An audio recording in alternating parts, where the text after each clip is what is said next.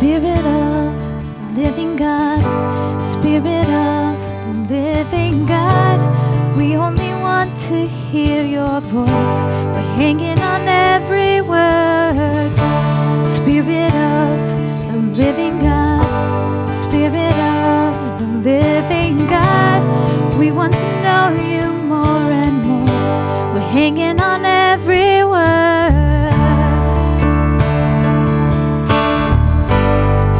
Come and speak to us, Lord.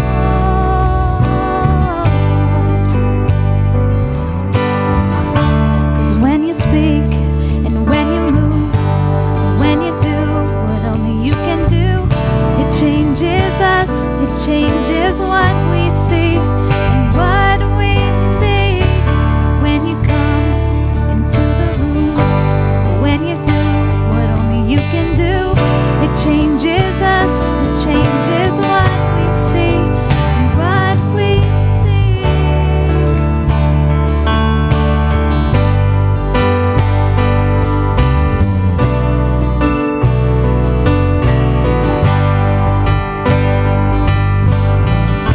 Spirit of the living God, Spirit of the living God, we're leaning into all you are. Everything else can wait. Spirit of the living God, Spirit of the living God, come now and breathe upon our hearts. Come now and have your way.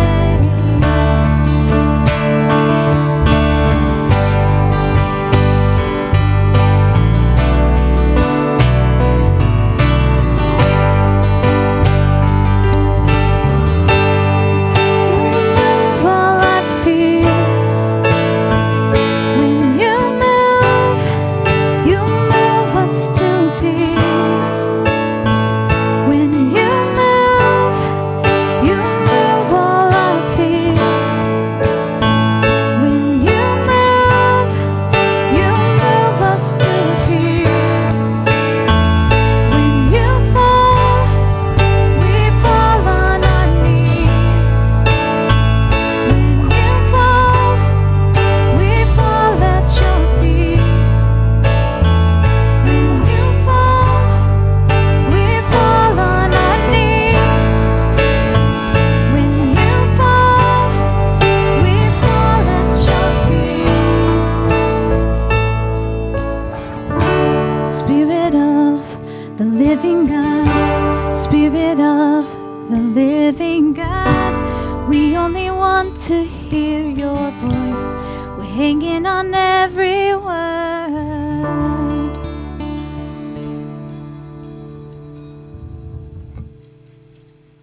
Good morning, everyone. Good morning. We're glad to hear both in person and online. Thank you for joining us for worship at Fusion this morning. Hear these words from Psalm 117. Praise the Lord, all you nations. Extol him, all you peoples. For great is his love towards us, and the faithfulness of the Lord endures forever. Praise the Lord.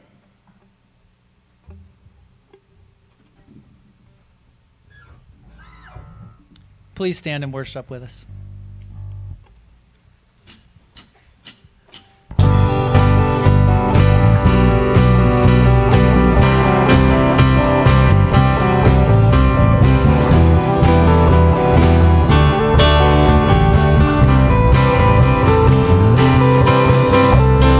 Great is your faithfulness, O God.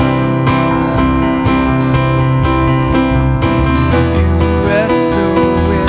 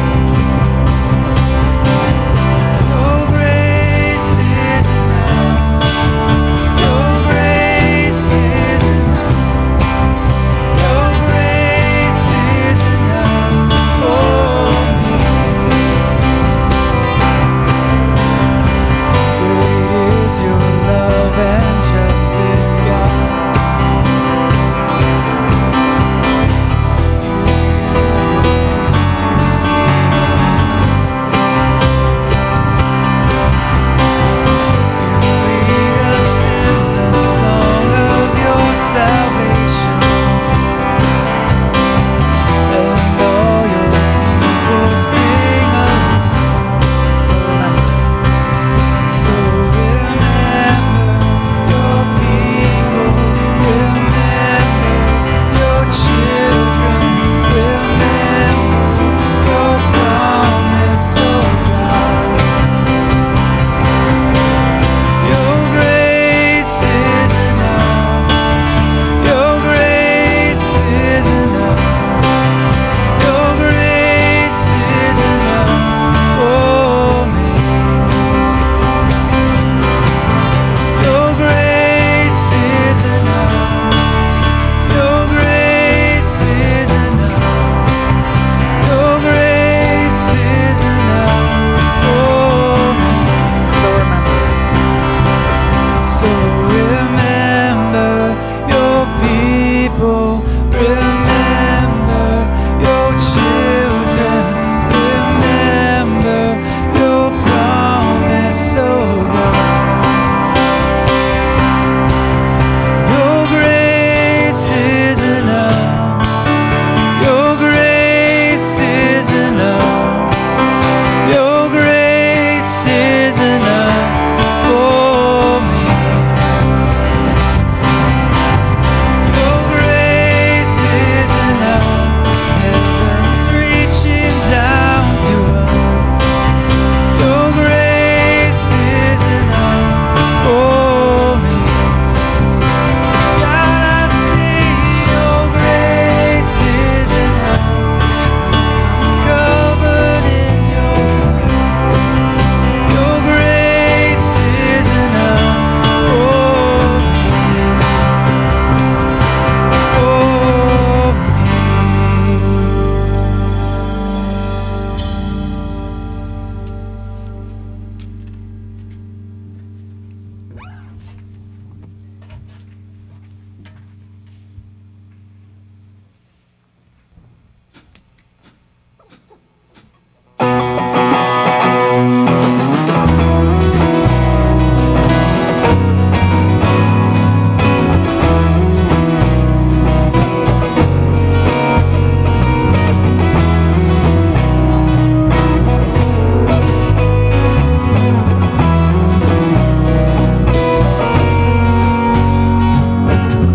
Before the world was made, before you spoke it to me, you were the King of Kings. Yeah, you were, and now you're reigning still, enthroned above all things. Angels and saints cry out, we join as we sing, glory to God, glory to God, glory to God forever.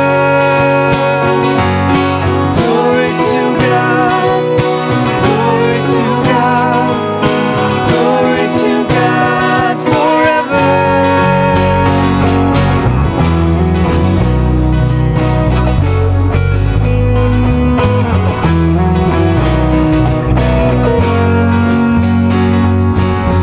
Creator God, you gave me breath so I could praise your great and matchless name. Oh my days, so let my whole life be a blazing offering, a life that shouts and sings the greatness of our King. Glory to God, glory to God, glory to God forever. Glory to God, glory to God, glory to God forever. Take my life and let it be all for you and for your glory. Take my life and let it be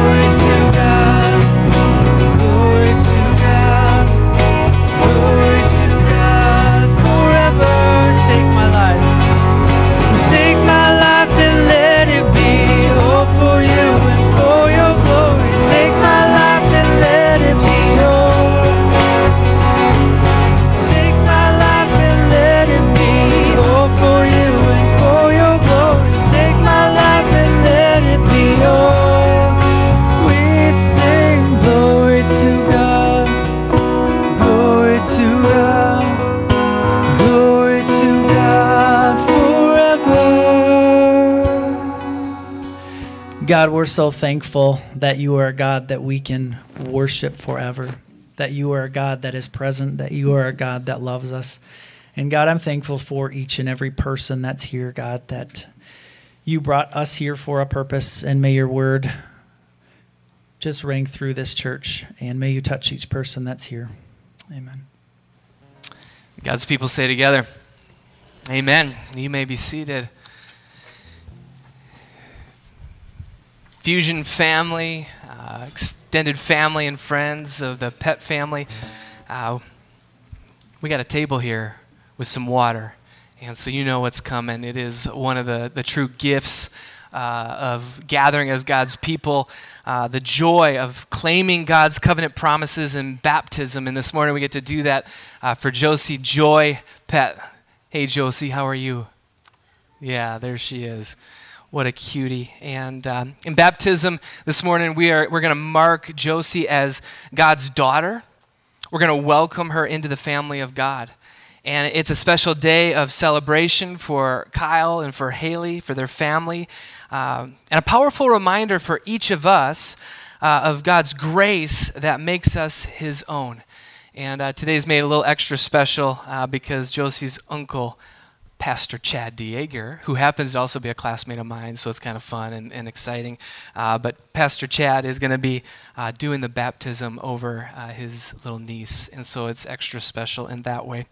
This morning, Kyle and Haley will make promises to Josie, and as their church family, we'll also be making promises to Josie and to the family.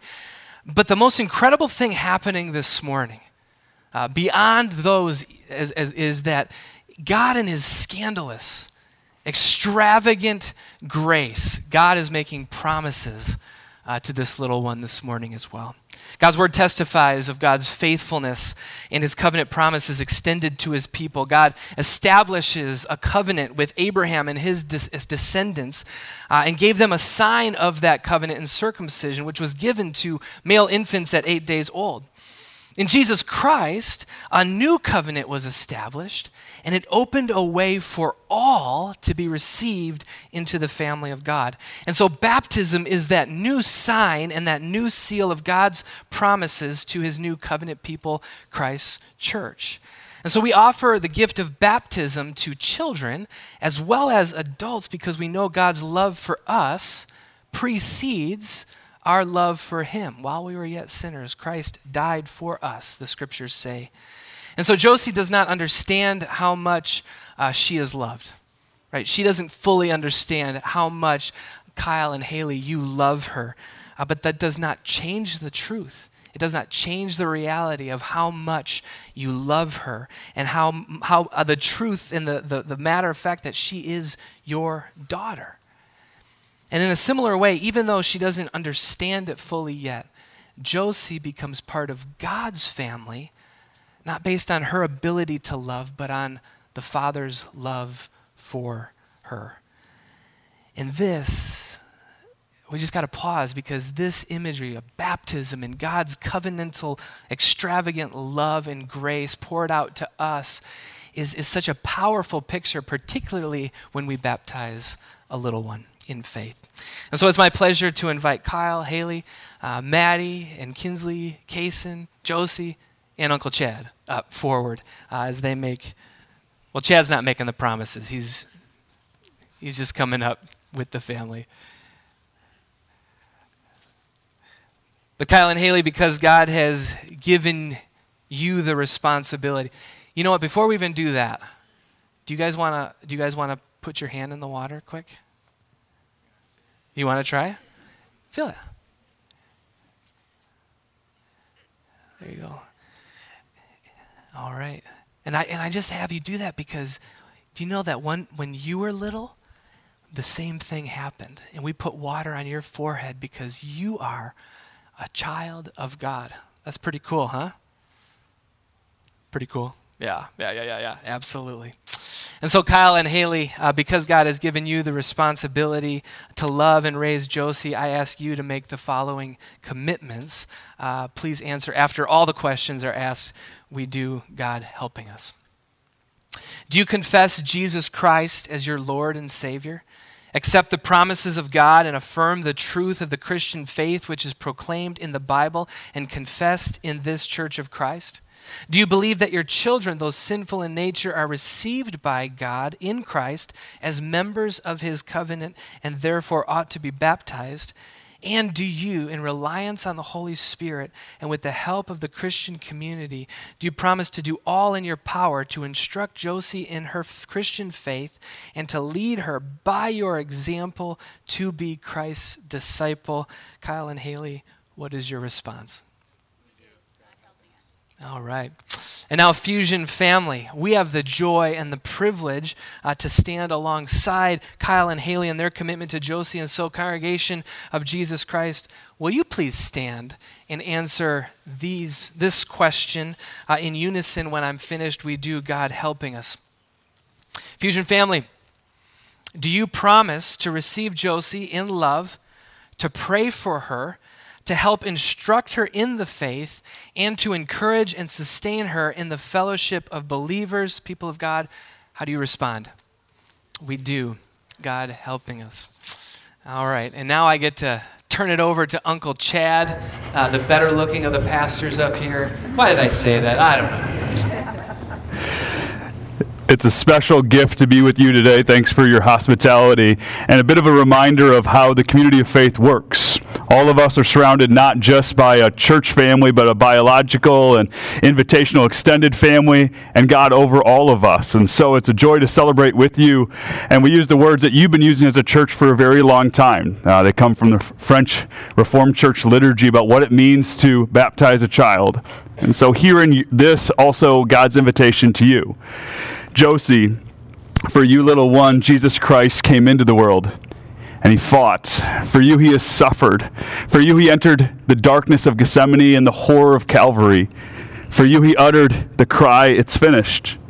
For you he died and rose again, and ascends to heaven and intercedes for you, little one, even though you don't know all of it yet. We promise to continue to tell you the story until it is your very own. And thus the gospel is fulfilled, that we love because Christ first loved us. And so Josie, Joy, Pet, I baptize you in the name of the Father and the Son and the Holy Spirit. Child of the covenant, in baptism you are sealed by the Holy Spirit and marked as Jesus Christ's very own. And so I celebrate with you. This child is a visible membership of the Holy Catholic Church, is encouraged to confess his faith with her whole life, and we will be there cheering her along every step of the way. And why don't we praise God by offering a little cheer right now for what God has done.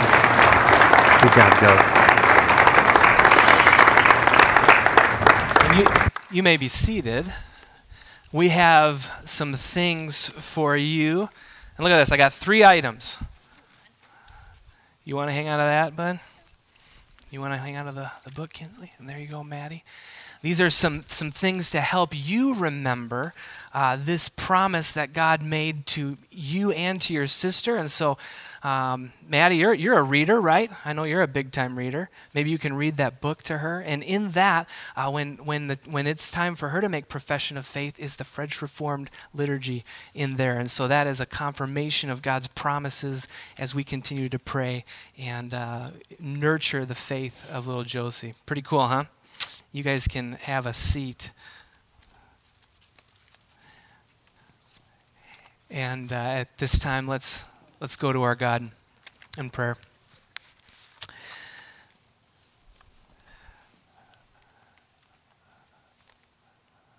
Lord, this morning the words of the psalmist come to mind.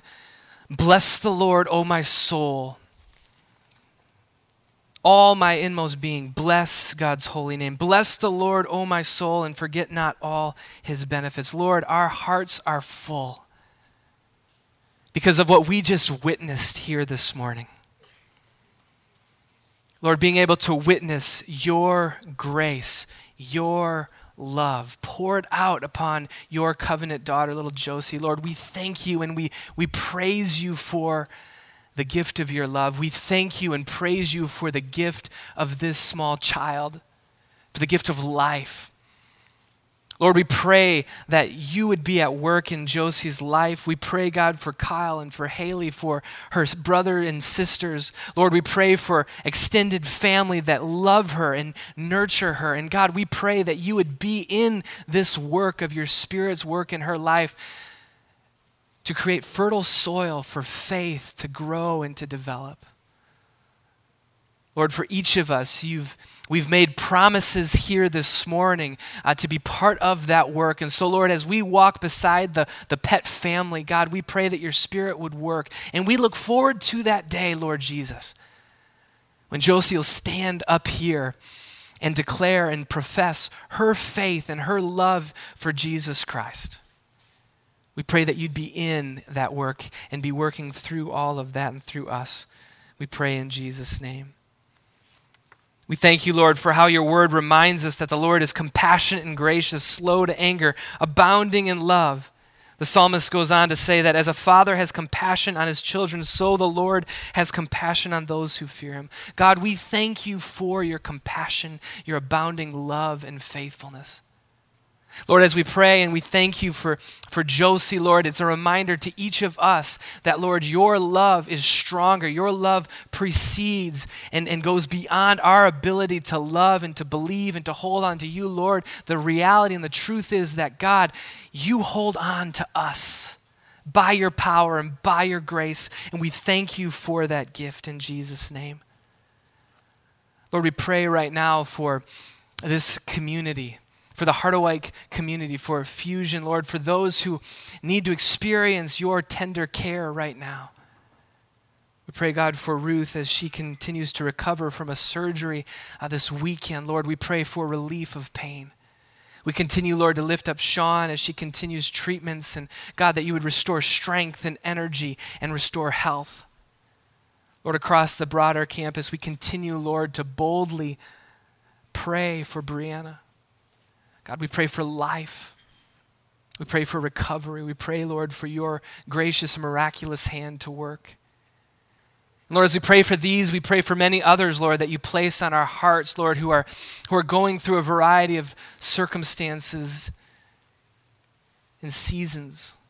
God, we pray for those who continue to grieve the loss of someone they love dearly.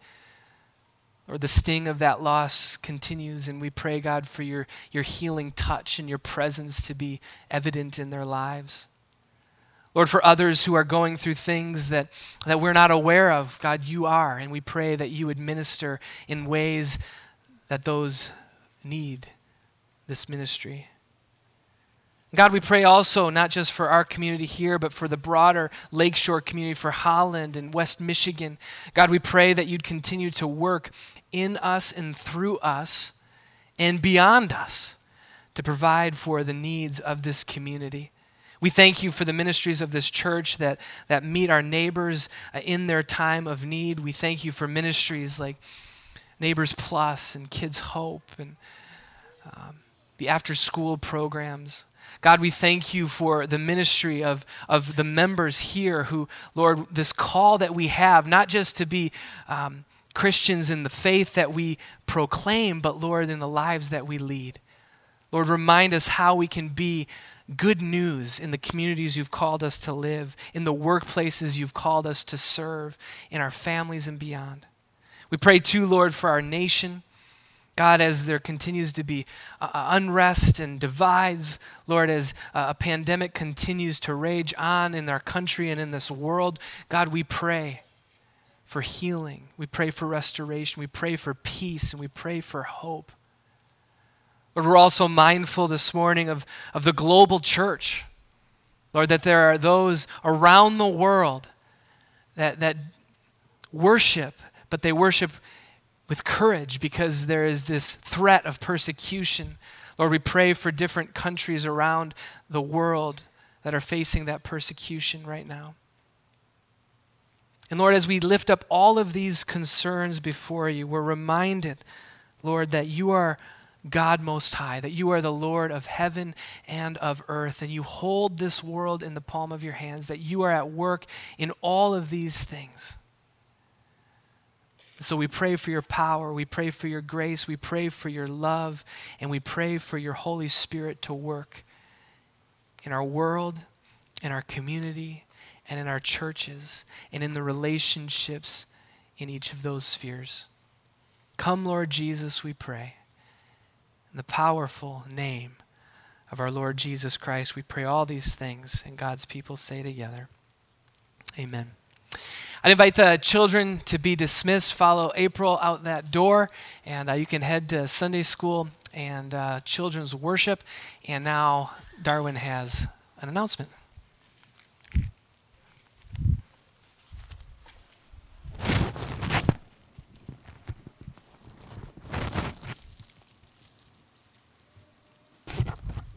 Good morning. How's everyone today?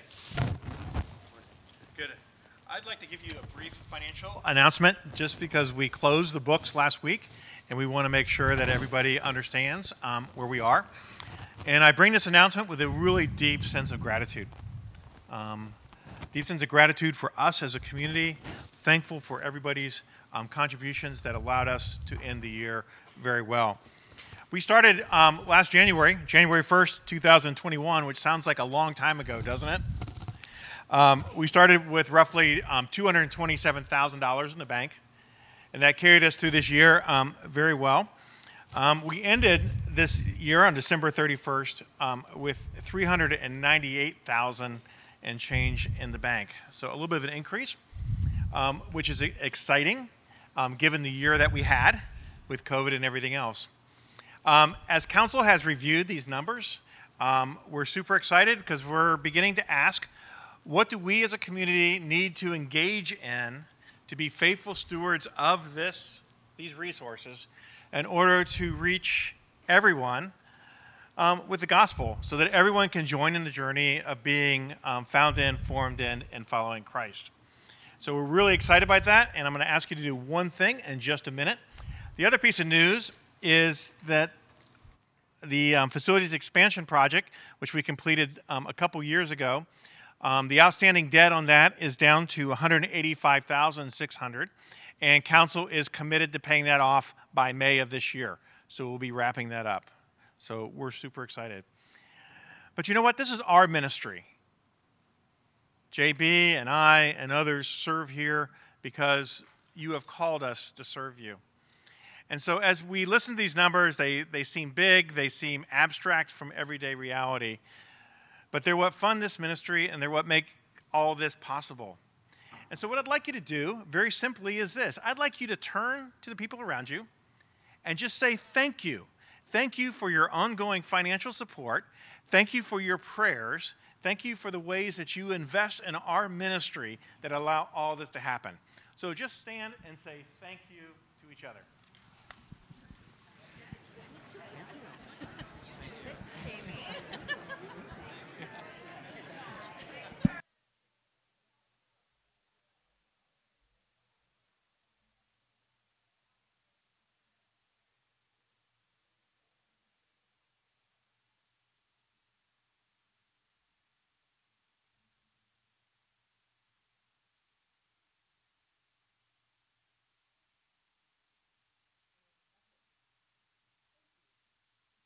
God for God's good work among us and through us and in us. God is good. I'm going to say, by the way, I'm just looking out the beautiful windows there, and there's something about snowfall in Michigan when the sun is shining. God is good, and it's a reminder. I got to just say again, there is something about just witnessing the grace and love of God's promises being offered over a little one in baptism that just doesn't get old. Amen? Amen. It is a beautiful thing. And a perfect picture, actually, to carry us back into our current sermon series. The sermon series we've been calling Scandal of Grace. It's been a journey through the parables, at least some of the parables of Jesus. And again, we've been remembering these parables were a way of helping the people of God wrestle with the upside down, backwards, and sometimes confusing nature of the kingdom of God. A kingdom that challenges so many assumptions and paradigms that many held back in the day, but also paradigms that we continue to hold that Jesus needs to challenge and kind of turn upside down. This morning, I keep bumping into this thing, so I'm just going to move that before I knock it over completely. This morning we're going to be looking at Matthew 13, and we're going to be looking at verses 1 through 23. It is the parable of the sower this morning. The parable of the sower has been referred to as the meta parable, and by that meaning it is the parable of the parables, like Jesus' parable that explains what he's trying to do with the parables. And this parable also in Matthew 13 opens up a whole chapter in Matthew's gospel that contains a little over half a dozen or so parables on the kingdom of God.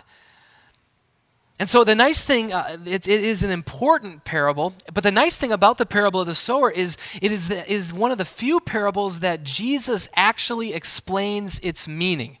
And thank you, Jesus, for doing that for us. This morning we're going to read both the parable and Jesus' explanation of the parable of the sower. But what you'll notice is we're going to be skipping some verses. Because between Jesus' telling of the parable of the sower and his explanation, there is this kind of interesting exchange between Jesus and his disciples. His disciples asked Jesus after this parable, why do you speak to the people in parables? And this is how he responds. He quotes Isaiah 6, which is the commissioning of Isaiah, and he says some things like this: the people will be ever hearing, but never understanding. They will be seeing, but never perceiving. And then he goes on to say to his disciples, but blessed are your eyes because they see, and your ears because they hear. Now that's a little confusing. What do you mean, Jesus? You're telling parables to confuse people? And this is kind of what we got at just briefly week 1 of this series. That the parables confuse, they're intended to kind of baffle and turn over assumptions, particularly for those who cannot and have not accepted the kingdom of God. These are baffling and confusing parables, but for those who receive and accept Jesus and understand, are willing to receive this upside down kingdom, it begins to make things more clear. Hence this kind of contrast between those who are not understanding and those who are. Here's a quote on there, and I think this is really helpful because one of the authors that we've been reading, Robert Capon, shares that. Let me just read. The following 2 startling statements, this is how he explains it, the difference between prescriptive and descriptive. The first is, for him who has, more will be given, and for him who has not, even what he has will be taken away. That's kind of a confounding statement. He says it this way: this seems to me to be one of those hard sayings of Jesus that cries out, not for a prescriptive interpretation, Jesus saying this is what's going to happen, but for a descriptive one. Jesus, though he could be taken as issuing a statement about what God will do to reward or punish those who hear the parables, seems to be more reasonably understood as giving a simple description of the way things are. Does that distinction make sense? Prescriptive, like this is what's going to happen. Descriptive, this is how things are. Those who don't want to receive that, he's just explaining, those who don't want to receive the kingdom are going to be more confused by the parables. Those who are open to it will be able to hear and understand. I find that to be helpful, and I didn't want to just skip over that passage without giving some explanation. There's some more quotes in the email that went out this week. But now let's get into the parable of the sower. Sound good? Parable of the sower, consider this parable. We're going to look at Jesus' explanation, and then we're going to consider the implication and impact in our lives today. Matthew 13 will be beginning at verse 1. If you're willing and if you're able, I invite you to stand as we hear God speak to us this morning. We'll be reading verses 1 through 9 and then jumping to 18 through 23. Matthew 13. That same day, Jesus went out of the house and sat by the lake, that's the Sea of Galilee. Such large crowds gathered around him that he got into a boat, sat in it, while all the people stood on the shore. Now, tradition has identified this cove as the Sower's Cove, a little bit of church archaeology. Verse 3, then he told them many things in parables, saying, a farmer went out to sow his seed. As he was scattering the seeds, some fell along the path, and the birds came and ate it up. Some fell on rocky places where it did not have much soil. It sprang up quickly because the soil was shallow. But when the sun came up, the plants were scorched and they withered because they had no root. Other seed fell among thorns, which grew up and choked the plants. Still other seed fell on good soil, where it produced a crop 160 or 30 times what was sown. Whoever has ears, let them hear. Now Jesus' disciples ask him this question, and so what's understood is that this explanation is actually given to just Jesus' disciples, not the whole crowd that is gathered. Jumping ahead to verse 18. Listen then to what the parable of the sower means, Jesus says. When anyone hears the message about the kingdom and does not understand it, the evil one comes and snatches away what was sown in their heart. This is the seed sown along the path. The seed falling on rocky ground refers to someone who hears the word and at once receives it with joy. But since they have no root, they last only a short time. When trouble or persecution comes because of the word, they quickly fall away. The seed falling among the thorns refers to someone who hears the word, but the worries of this life and the deceitfulness of wealth choke the word, making it unfruitful. But the seed falling on good soil refers to someone who hears the word and understands it. This is the one who produces a crop, yielding 100, 60, or 30 times what was sown. This is the word of the Lord. Thanks be to God. You may be seated. Will you pray with me? Lord God, we thank you again for your word. We thank you for this seed. God, we pray that you would plant that seed in the soil of our hearts. And Spirit, by your power, cause it to grow. And as your Spirit grows that seed, that gospel good news, Lord, may it make an impact not only in our lives, but Lord, in the lives of those that we know and interact with. Come, Spirit, do this work, we pray. In Jesus' name. God's people say, amen. Amen. The truth is, our vision statement uses this language of journey. To see everyone joining in the journey of being found in, formed by, and following Jesus. And the truth is, we're all on a journey. Amen? A journey with ups and downs and things that we're proud of, things that we're a little embarrassed by. And with that kind of in mind, a little snapshot of my journey. There you go. The picture on the left is not Ron Burgundy. That is me in one of my finest hours at Hope College. Little side, that's the first picture Yvonne ever saw of me. True story, on MySpace. You remember MySpace? Yeah. And she vowed at that moment she would never date me, but hey, here we are. So, the middle picture is also from college, and the other picture there is while I was a youth pastor, and one who loved kind of rock music, and I had some earrings in there and some spiky hair. I was thinking about my life as a high school student, and I was one who was passionate about Jesus, and I was passionate about punk rock. Let me clarify, ska, Christian ska. Anyone? Do you remember ska music? Okay, we're all aging. Any ska fans? No one's willing to admit that.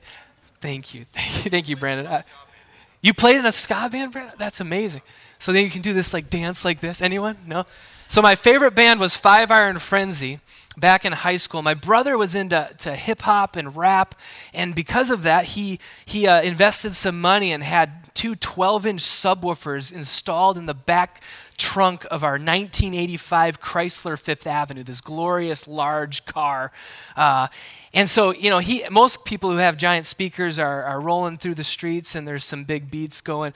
No, when I was driving that car, it was Five Iron Frenzy, the kind of the chippy like ska beats, like doom doom doom doom, rolling through the city of Brown Deer. But I loved Christian ska music. I was a leader in the youth group. I was passionate for the Lord, and I had my ups and downs. And I went to college with Kyle. He could probably share some stories. Anyway, we're not going to go into that. But right, we had ups and downs, and it was a journey.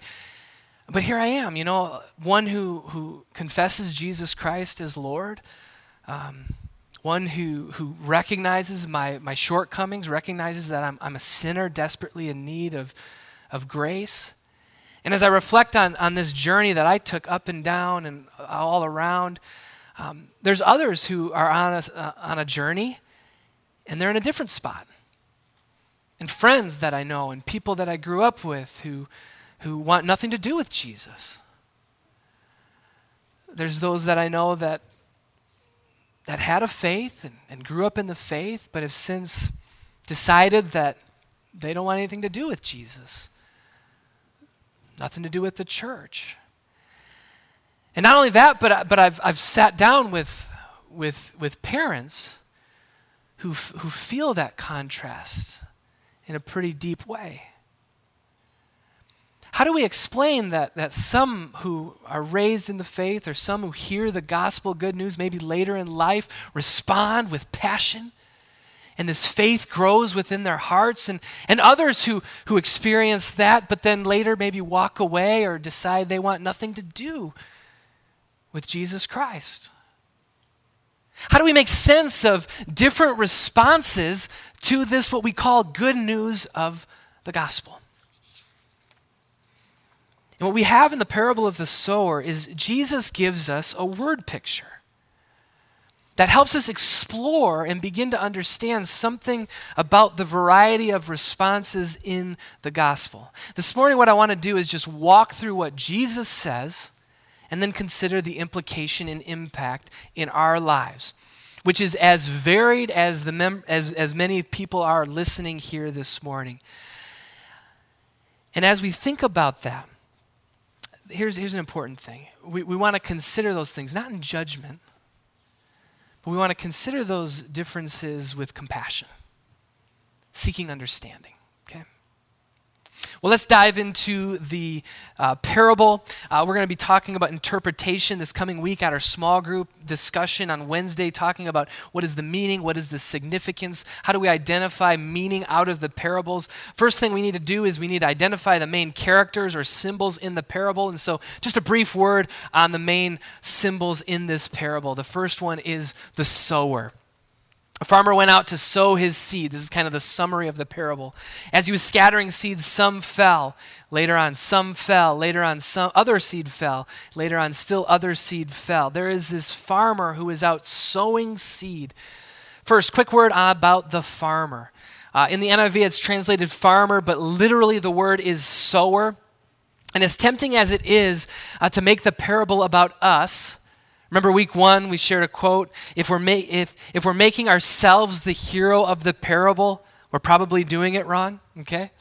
We're maybe tempted to, but we're probably not the farmer here in this parable.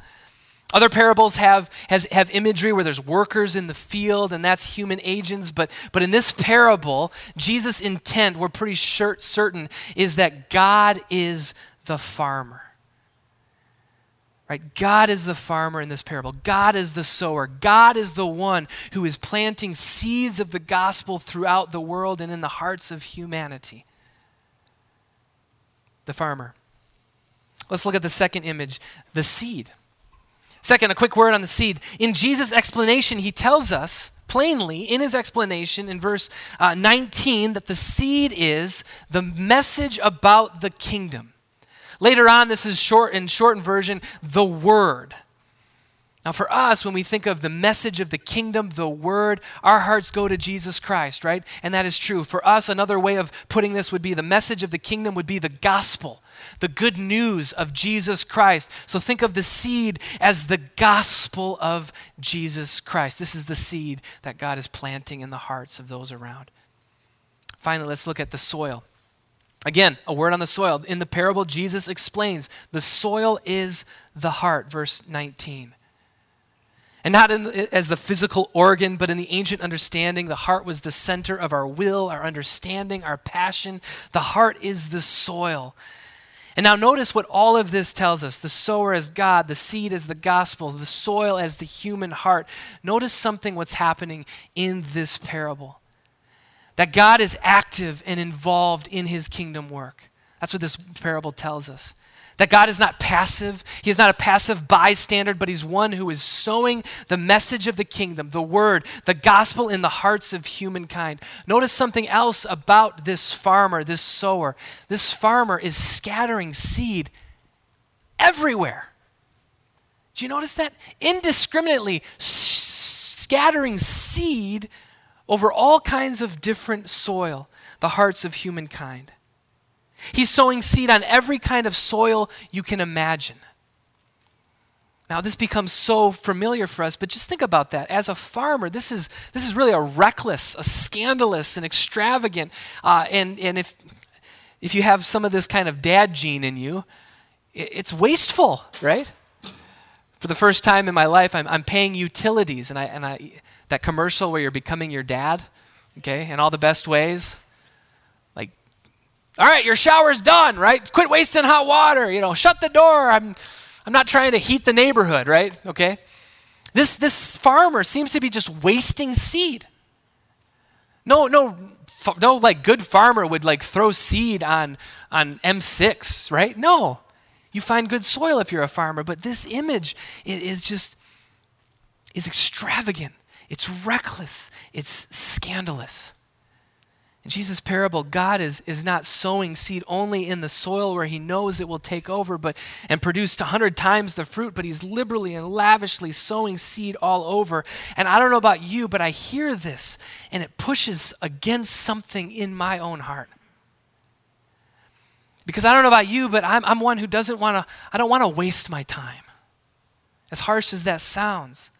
I don't want to waste my time on people who are not going to respond or who are going to continue to fail over and over. And I borrow other sayings in Scripture about dusting the dust off my own feet and moving on. I only want to invest my time. I only want to invest my energy in what I perceive to be worthwhile endeavors.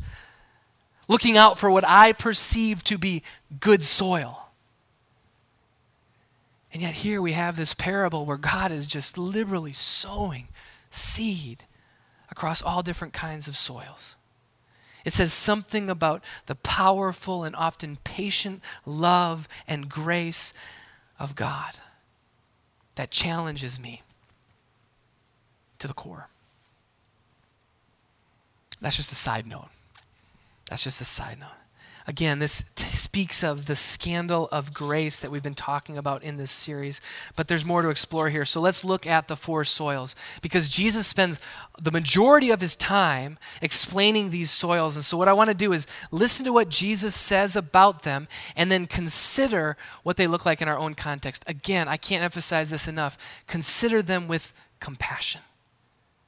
Compassion for yourself, compassion for others. This is a descriptive of the way things are. Four soils.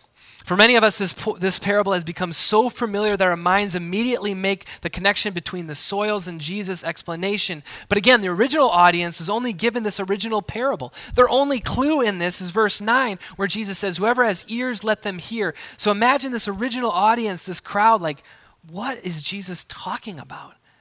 But then Jesus pulls his disciples aside and shares this explanation of the four soils, and Matthew includes it in his account of Jesus' life, and so we have that benefit. The first thing Jesus says is that some of the seed, first soil, some of the seed fell along the path. Think of this as hard-packed, well-traveled soil that has been walked on for years and years. It is packed hard. And Jesus says that birds came and snatched up the seed that was on the path. And Jesus goes on to explain that this is the one who hears the word but does not understand. And the enemy comes and snatches that seed up. The imagery here suggests that the heart is hardened, right? Hard soil. A little benefit of working together in a pastoral team. Pastor Aaron came up with this alliteration. We love alliterations as pastors. So you'll notice the trampled heart, the troubled heart. Anyway, just got to give credit there. But hard soil, the trampled heart. Hardened soil, hardened heart. This is a common imagery in Scripture. It's the one who is not receptive to the gospel. Their heart has become hardened, trampled on by pain. or closed off for some other reason. When a heart is hardened, the seed of the gospel is easy for the devil to snatch away and never take root. In Jesus' context, we could imagine this would be the hearts of the Pharisees or religious leaders who just could not accept the message of the kingdom that Jesus brought because the message challenged too radically the paradigms that they held so close. They were resistant to Jesus' radical message of the gospel and how God was at work in their world. Jesus' context. For a moment, let's just step into our context. What would we imagine hardened soil to look like? In our context, you might picture the skeptic. You might picture the cynic. Maybe one who would say, I'm a human secularist, you know. A person who just cannot bring themselves to believe in a higher power. That just seems incomprehensible. Or the person who cannot reconcile this belief in a benevolent, good God. And how do I reconcile that with the brokenness that I experience in my life? It seems to contradict. It doesn't make sense.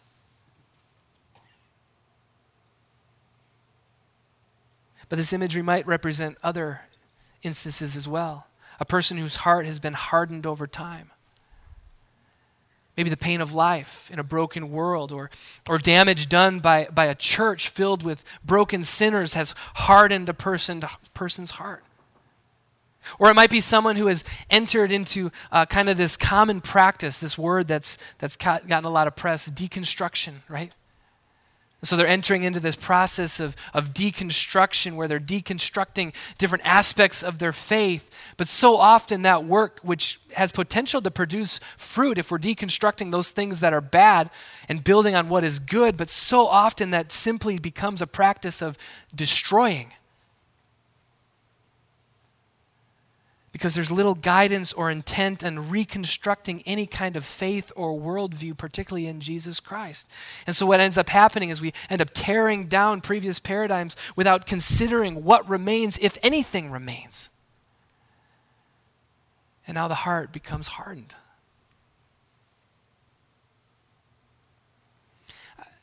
I try to give a vast array of examples, and here's the question for us. Where do you see hardened soil in your life? Where do you see things or experiences that are starting to harden parts of your heart? Again, not with judgment, not to heap on guilt or shame, but with compassion, to recognize hard soil, a trampled heart. Second, Jesus says that some seed fell along rocky soil. Now, if you've ever been to Palestine or Israel, you'll know that the soil there's a lot of rocks. Rocks are everywhere in Israel. And so this is a common imagery. But in Israel, there's this rocky soil, and the soil is shallow. And so little sprouts of grass will shoot up real quickly just because of the dew, right? Jesus says the plant sprang up quickly, but the sun quickly scorched the plant because it had no root. Jesus goes on to explain this is the one who receives the word initially with joy, but once trouble comes and persecution because of the word, they quickly fall away. Rocky soil or a troubled heart. Rocky soil, shallow soil, where seeds of the gospel quickly sprout but do not last as soon as trouble comes. This is the troubled heart. In the Gospels, we can look at people who had a hard time fully committing to Jesus, people like Nicodemus who want to believe, but are they, and that are kind of in between. Or how about this one? Example from the Gospels. What about the Apostle Peter? The Apostle Peter, who you read the accounts of Peter, and he's one of the most fiery of all the disciples, like, walk on water? I'm in. He's jumping out of the boat. He's ready to go. But what happens on the Passion Week? The moment the pressure gets turned up, the moment some people start questioning about him and Jesus' relationship, what does he do? He denies Jesus. The pressure gets turned up and he turns his back on Jesus. Again, I use Peter as an example because I think it's important for us to view these soils with a certain sense of compassion and understanding. In our modern context, you might picture a young person, right? A young person who's overcome by the energy and the passion of maybe a youth camp or a mission trip or a winter retreat or summer service week, right? You're in this environment where there's all these other kids and they're all passionate about Jesus and they're cheering you on in your faith. And it's easy to believe, right? And so you're excited and you want to believe and you give your life to Jesus, and that's true and it's real, and I'm not diminishing that at all.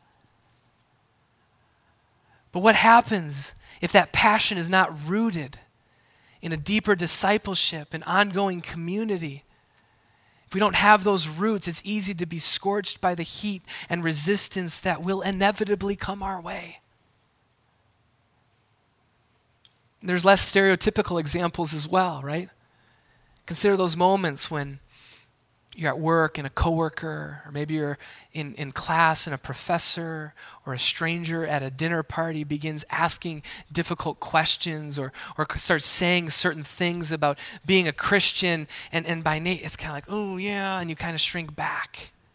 When oftentimes those questions are having to do with the mysterious nature of faith in God in a broken world. Or how about this one? Unexplainable tragedy strikes. The kind of tragedy that shakes our foundation and our core, shakes our understanding about God's order to life. It rattles us, it shakes us. The reality is trouble is hard on the human heart. It just is. Don't feel guilty about that. It's just a reality. Trouble and persecution is hard on the human heart, just as drought is hard on physical plants in a garden, right? And only the plants that have deep roots connected to a water source survive a drought.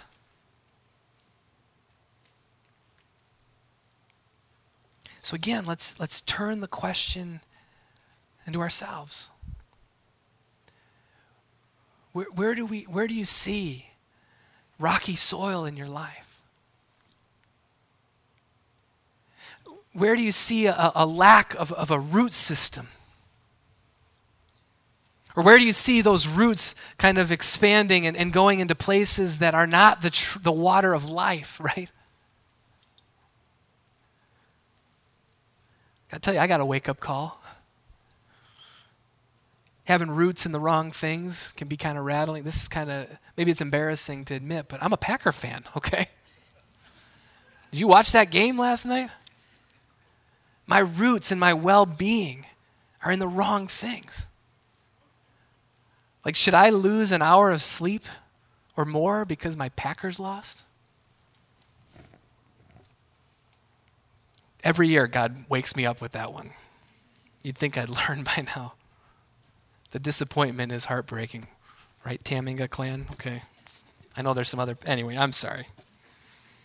I'm struggling here. Third soil. Jesus says some seed fell among thorns, which grew and choked the plants. And Jesus explains this is the one who hears the word, but the worries of life and the empty promises of wealth make the word unfruitful. Did you notice that the plant remains? It just doesn't produce any fruit. This is the thorny soil or the tangled heart. Here's another image Jesus will use elsewhere, but right here referring to something specific, right? In fact, next week we're going to look at the parable of the wheat and the tares, or the wheat and the weeds. But here Jesus is referring to something specific, and he goes on to explain and name what he is talking about with these thorns. This is the worries of this life and the deceitfulness of wealth. Worry and wealth. Unmet desires and expectations, source of worry. And the hope to find fulfillment in the things of this world. The prime example in the Gospels for us, if we were looking at the Gospels, would be the rich young ruler, right? He says, what shall I do to inherit eternal life? And Jesus says, keep the commands. He says, all those I've done, which is kind of a bold thing to say. Jesus says, go and sell everything you have, give it to the poor, and come follow me. And we're told that the man walked away sad because he was one who had a lot, right? I don't know about you, but this one, this soil, this hits our modern culture right between our money-hungry eyes. Just think about this. Our entire economic system is based on the premise and expectation that the best way to motivate the human heart is through the promise of personal and financial gain. Now, whether that's bad or good, it's maybe the best that we got, But just recognize that. Recognize that this is the air we breathe. This is the current of our culture and time. And so because of that, we can overlook it, but we can spend all of our time, friends, obsessing about our bank balance, our market portfolio, or different investments and how they're performing. And we can become so obsessed with those things that we could miss the ministry opportunities that God has placed right before us. We could become so consumed with saving and working hard enough to save enough, not just for us, but for the future of our kids and grandkids. And there's nothing wrong with that necessarily. But if we're so consumed by that, we can miss opportunities that God has laid right before us. And friends, this is a struggle that's not just a struggle for those who have much. But this can also be a struggle for those who have little. Because in our lack, we can just be choked out by the paralyzing worry and desire for more. And when we start comparing, and oh man, our culture is filled with comparison, we can start comparing our lives to others, and it can embitter our hearts, leading toward contempt toward our neighbor and choking out any potential to love and fruitfulness. The worries of this life and the deceitfulness of wealth.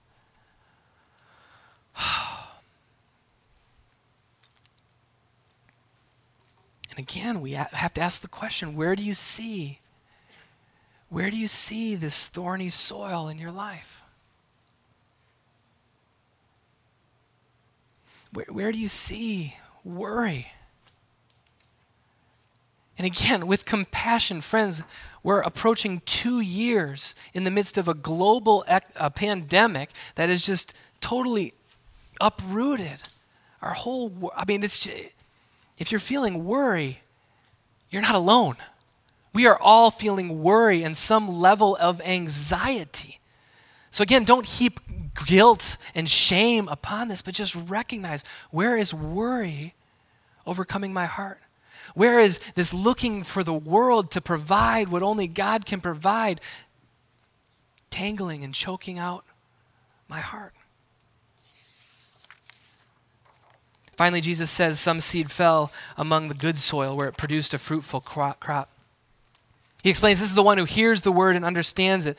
Nothing about intelligence, nothing about virtue, nothing about ability, just that he hears the word and understands, and in hearing leads to fruitfulness. This is the good soil. Good soil, simply an open heart. The Greek word here for understand in verse 23 literally means to put it all together. To bring it together, which means to understand. To me, it brings about the thought that the gospel and the heart coming together, the gospel sinking within and becoming part of us, a part that informs us both inwardly and outwardly. In some ways, the good soil is simply the soil that doesn't have all of those previous hindrances that we just mentioned. It's not the hard path. It doesn't have rocks. It doesn't have thorns. The heart that's simply open to allow the gospel of the kingdom to take root, of which there are many imperfect examples in the gospel accounts of Jesus' life. And so the question for us is, what does good soil look like in our modern context? There is no typical example. There is no example. That's a surprise. Because here's the reality. There's no good soil. There's no one who is just good soil. Like I can just become good soil, and that's the goal, to become good soil. No, because each and every one of us is a person on a journey. A person constantly in need of our good God, the farmer, to till, to remove rocks and weeds from our hearts. The moment we think that we have arrived and we are good soil is the same moment we need the farmer to do some work in our hearts. Any gardeners out there? I remember the first year I attempted gardening. And I had this massive plot at the church parsonage where we lived. It was massive, like 100 feet by 50 feet or something. And I'm like, I'm going to plant all kinds of stuff. It's going to be awesome. And I'm going to have food all summer. It's amazing. What I didn't realize is you get the soil all ready, and what happens in a week? Weeds. What happens after you pull those weeds? More weeds. It's an ongoing work to work the soil. If you've ever gardened or farmed, you have to constantly be working the soil. And here's the thing, the scriptures are filled with imagery of God doing that hard and difficult work in the lives of his people. A couple examples, Isaiah 5, Jeremiah 4. The prophet says, I will sing for the one I love a song about his vineyard. My loved one has a vineyard on a fertile hillside. He dug it up. He cleared it of stones and planted it with the choicest vines. Jeremiah borrows the same imagery. This is what the Lord says, the people of Judah to Jerusalem, break up your unplowed ground and do not sow among the thorns. God is doing this work, and if this is any indicator, oftentimes that work is hard and it can be painful, but it's good and it leads to good soil. God is the farmer who ultimately is the only one who can bring about good soil in our hearts. And here is how he does it. If anyone's been reading the book, Scandalous Stories, this is how the author puts it on page 35. Sorensen writes this, so then what? The only way we can become good soil is if God, by his amazing grace, makes us good soil, who can hear and understand his word. Here's the good news for us. God is in the business of opening up ears and making people good soil fit for his kingdom. So what does it mean for you and me? As we close, here's a simple word for us. Submit. Submit to the work of the farmer, the sower in your heart. My heart was drawn to Psalm 139. One of my favorite of all the Psalms is this beautiful psalm of how God knows us, is involved in our lives. And then it ends with this prayer, verses 23 and 24. Search me, O God. Search me and know my heart. Know that soil. Test me and know my anxious thoughts. See if there's any offensive way in me and lead me in the way everlasting. This prayer is powerful. God, search me, know my heart. God, reveal those anxieties and lies that live within my heart. God, remove those rocks that prevent deeper roots of intimacy. God, loosen that soil, loosen those areas that have hardened and trampled me in this life. Lord, make me receptive to your gospel. Lead me in the ways that lead to life both now and forevermore. What a powerful prayer. Friends, the word for us this morning is allow God to reveal the hardness. Allow God to reveal the rocks and the thorns, the shallow roots, so that we can participate and cooperate with God's good work of healing and transformation. It is a work he wants to do in our lives. Our God is gracious and welcoming. Our God is powerful in that work. And this work is not intended to happen in a silo, but in the gracious context of Christian community.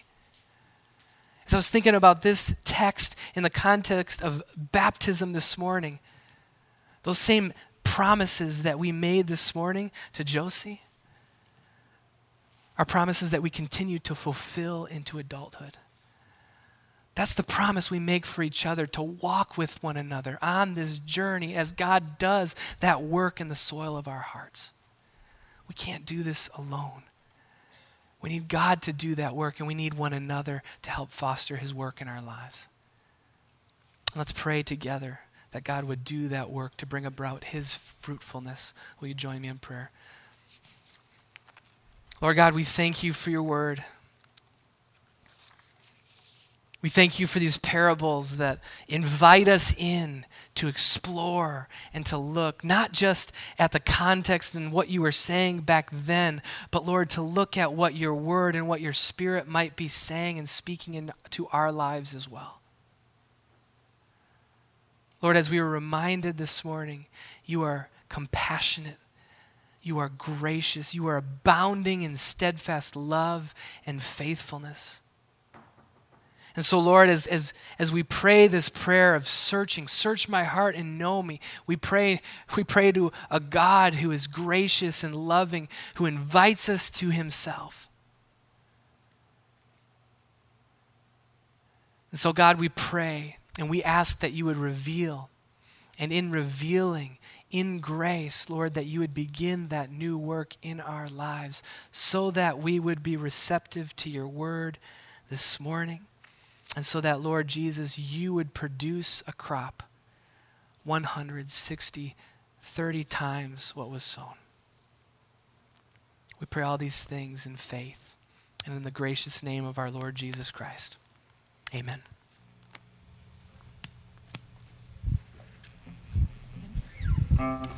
Please stand and worship with us.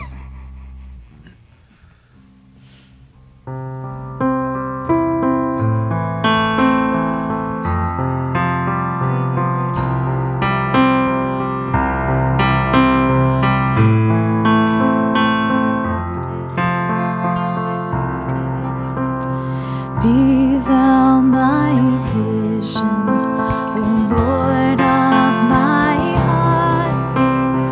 Not be all else to me, save that thou art.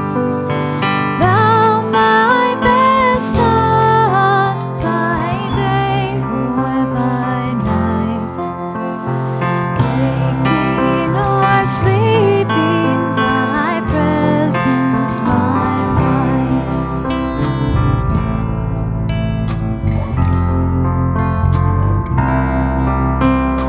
Be thou my wisdom, and thou my true word.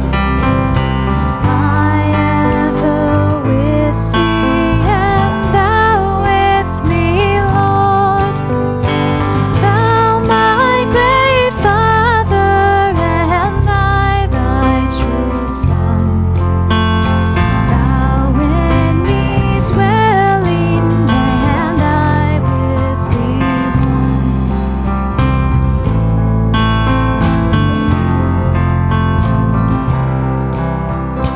Riches I need not, nor vain empty praise. Thou mine inheritance now and always. Thou and thou only first in my heart. I, King of heaven, my treasure